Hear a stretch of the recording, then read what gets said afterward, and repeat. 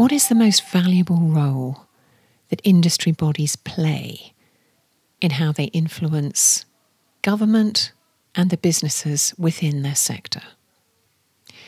I'm Annie Hood. Hello and welcome to Well Intel Daily. You can join me for your own conversation and tailored consultancy. Find me at wellintellect.com. This is the podcast that showcases why wellbeing culture matters for you and your business. There are dozens of industry organisations, nationally and globally, that represent businesses within those sectors. I'm thinking of travel, of advertising, of businesses generally, hospitality, finance.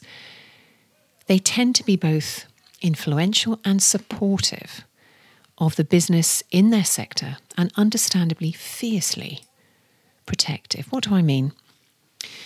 Let me give you a recent example. The ISBA, which is the Incorporated Society of British Advertisers, were very happy last week to see the banning of the buy one, get one free legislation moved to 2025, having already been shunted to October this year. That was seen as very much a win for advertisers, but how good was that win really for society, for people, for you and I? But they had fought for their sector and they won. Another viewpoint is the CBI, the Confederation of British Industry. They're still in response mode following the allegations of misconduct within their organisation. And they have a gigantic opportunity to become what I call poacher turned gamekeeper. Their organisation has been let down by their behaviour of a few, and they have the opportunity now to rise up as the exemplar of how businesses can and should operate. The stage is wide open for them to advocate strongly for transparency in crisis, priorities that benefit people, society, the planet, and of course, the success of business generally, and what that means as a value sector for government too. Their role, because of what has happened, has become more encompassing.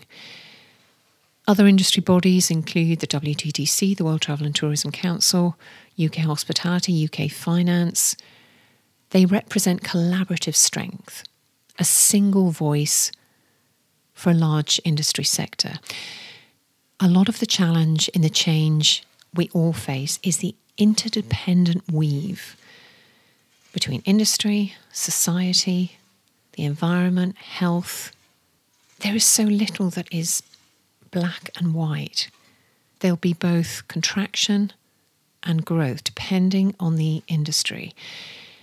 And as a conscious leader, what decision would you take, or what stewardship would you offer an industry, not only in the industry's best interest, but in the interests of society and the world? More collaborative than silo. And it isn't a case of do or die, it is change. Collaboration, push and pull. How are you able to honour that as different pressures ensue? Consideration matters, consciousness matters. Don't wait for the crisis. Take action now. Tomorrow, McKinsey have published a framework entitled New Leadership for a New Era. Perfectly timed, thank you. Do follow, share, review, and you can find me at wellintellect.com. Please be well.